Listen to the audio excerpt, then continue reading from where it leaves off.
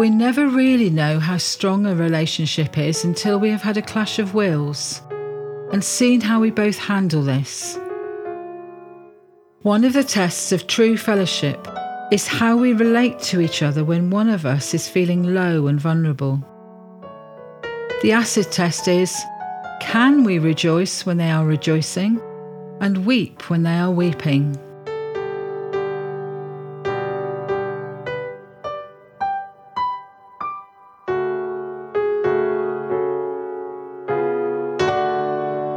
It is a great joy when we discover during these Patmos times that someone cares for us much more than we had realised.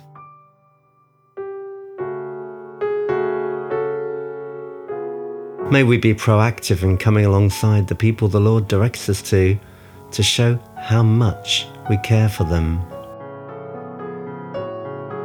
Don't hold back from getting involved with people who are going through the mill, thinking you've got nothing to offer. As we saw before, it's our presence that they need, not our ability to provide solutions. Anything we can do to put heart and courage back into people, it's worth its weight in gold. Give the matter some thought now. Is there anyone the Lord would have you go out to encourage today? Don't hold back from reaching out to these people.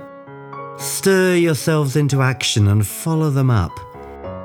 Reassure them that they're not where they are by accident, and that even if they're seemingly sidelined at the moment, the Lord may have a very clear purpose for them being there.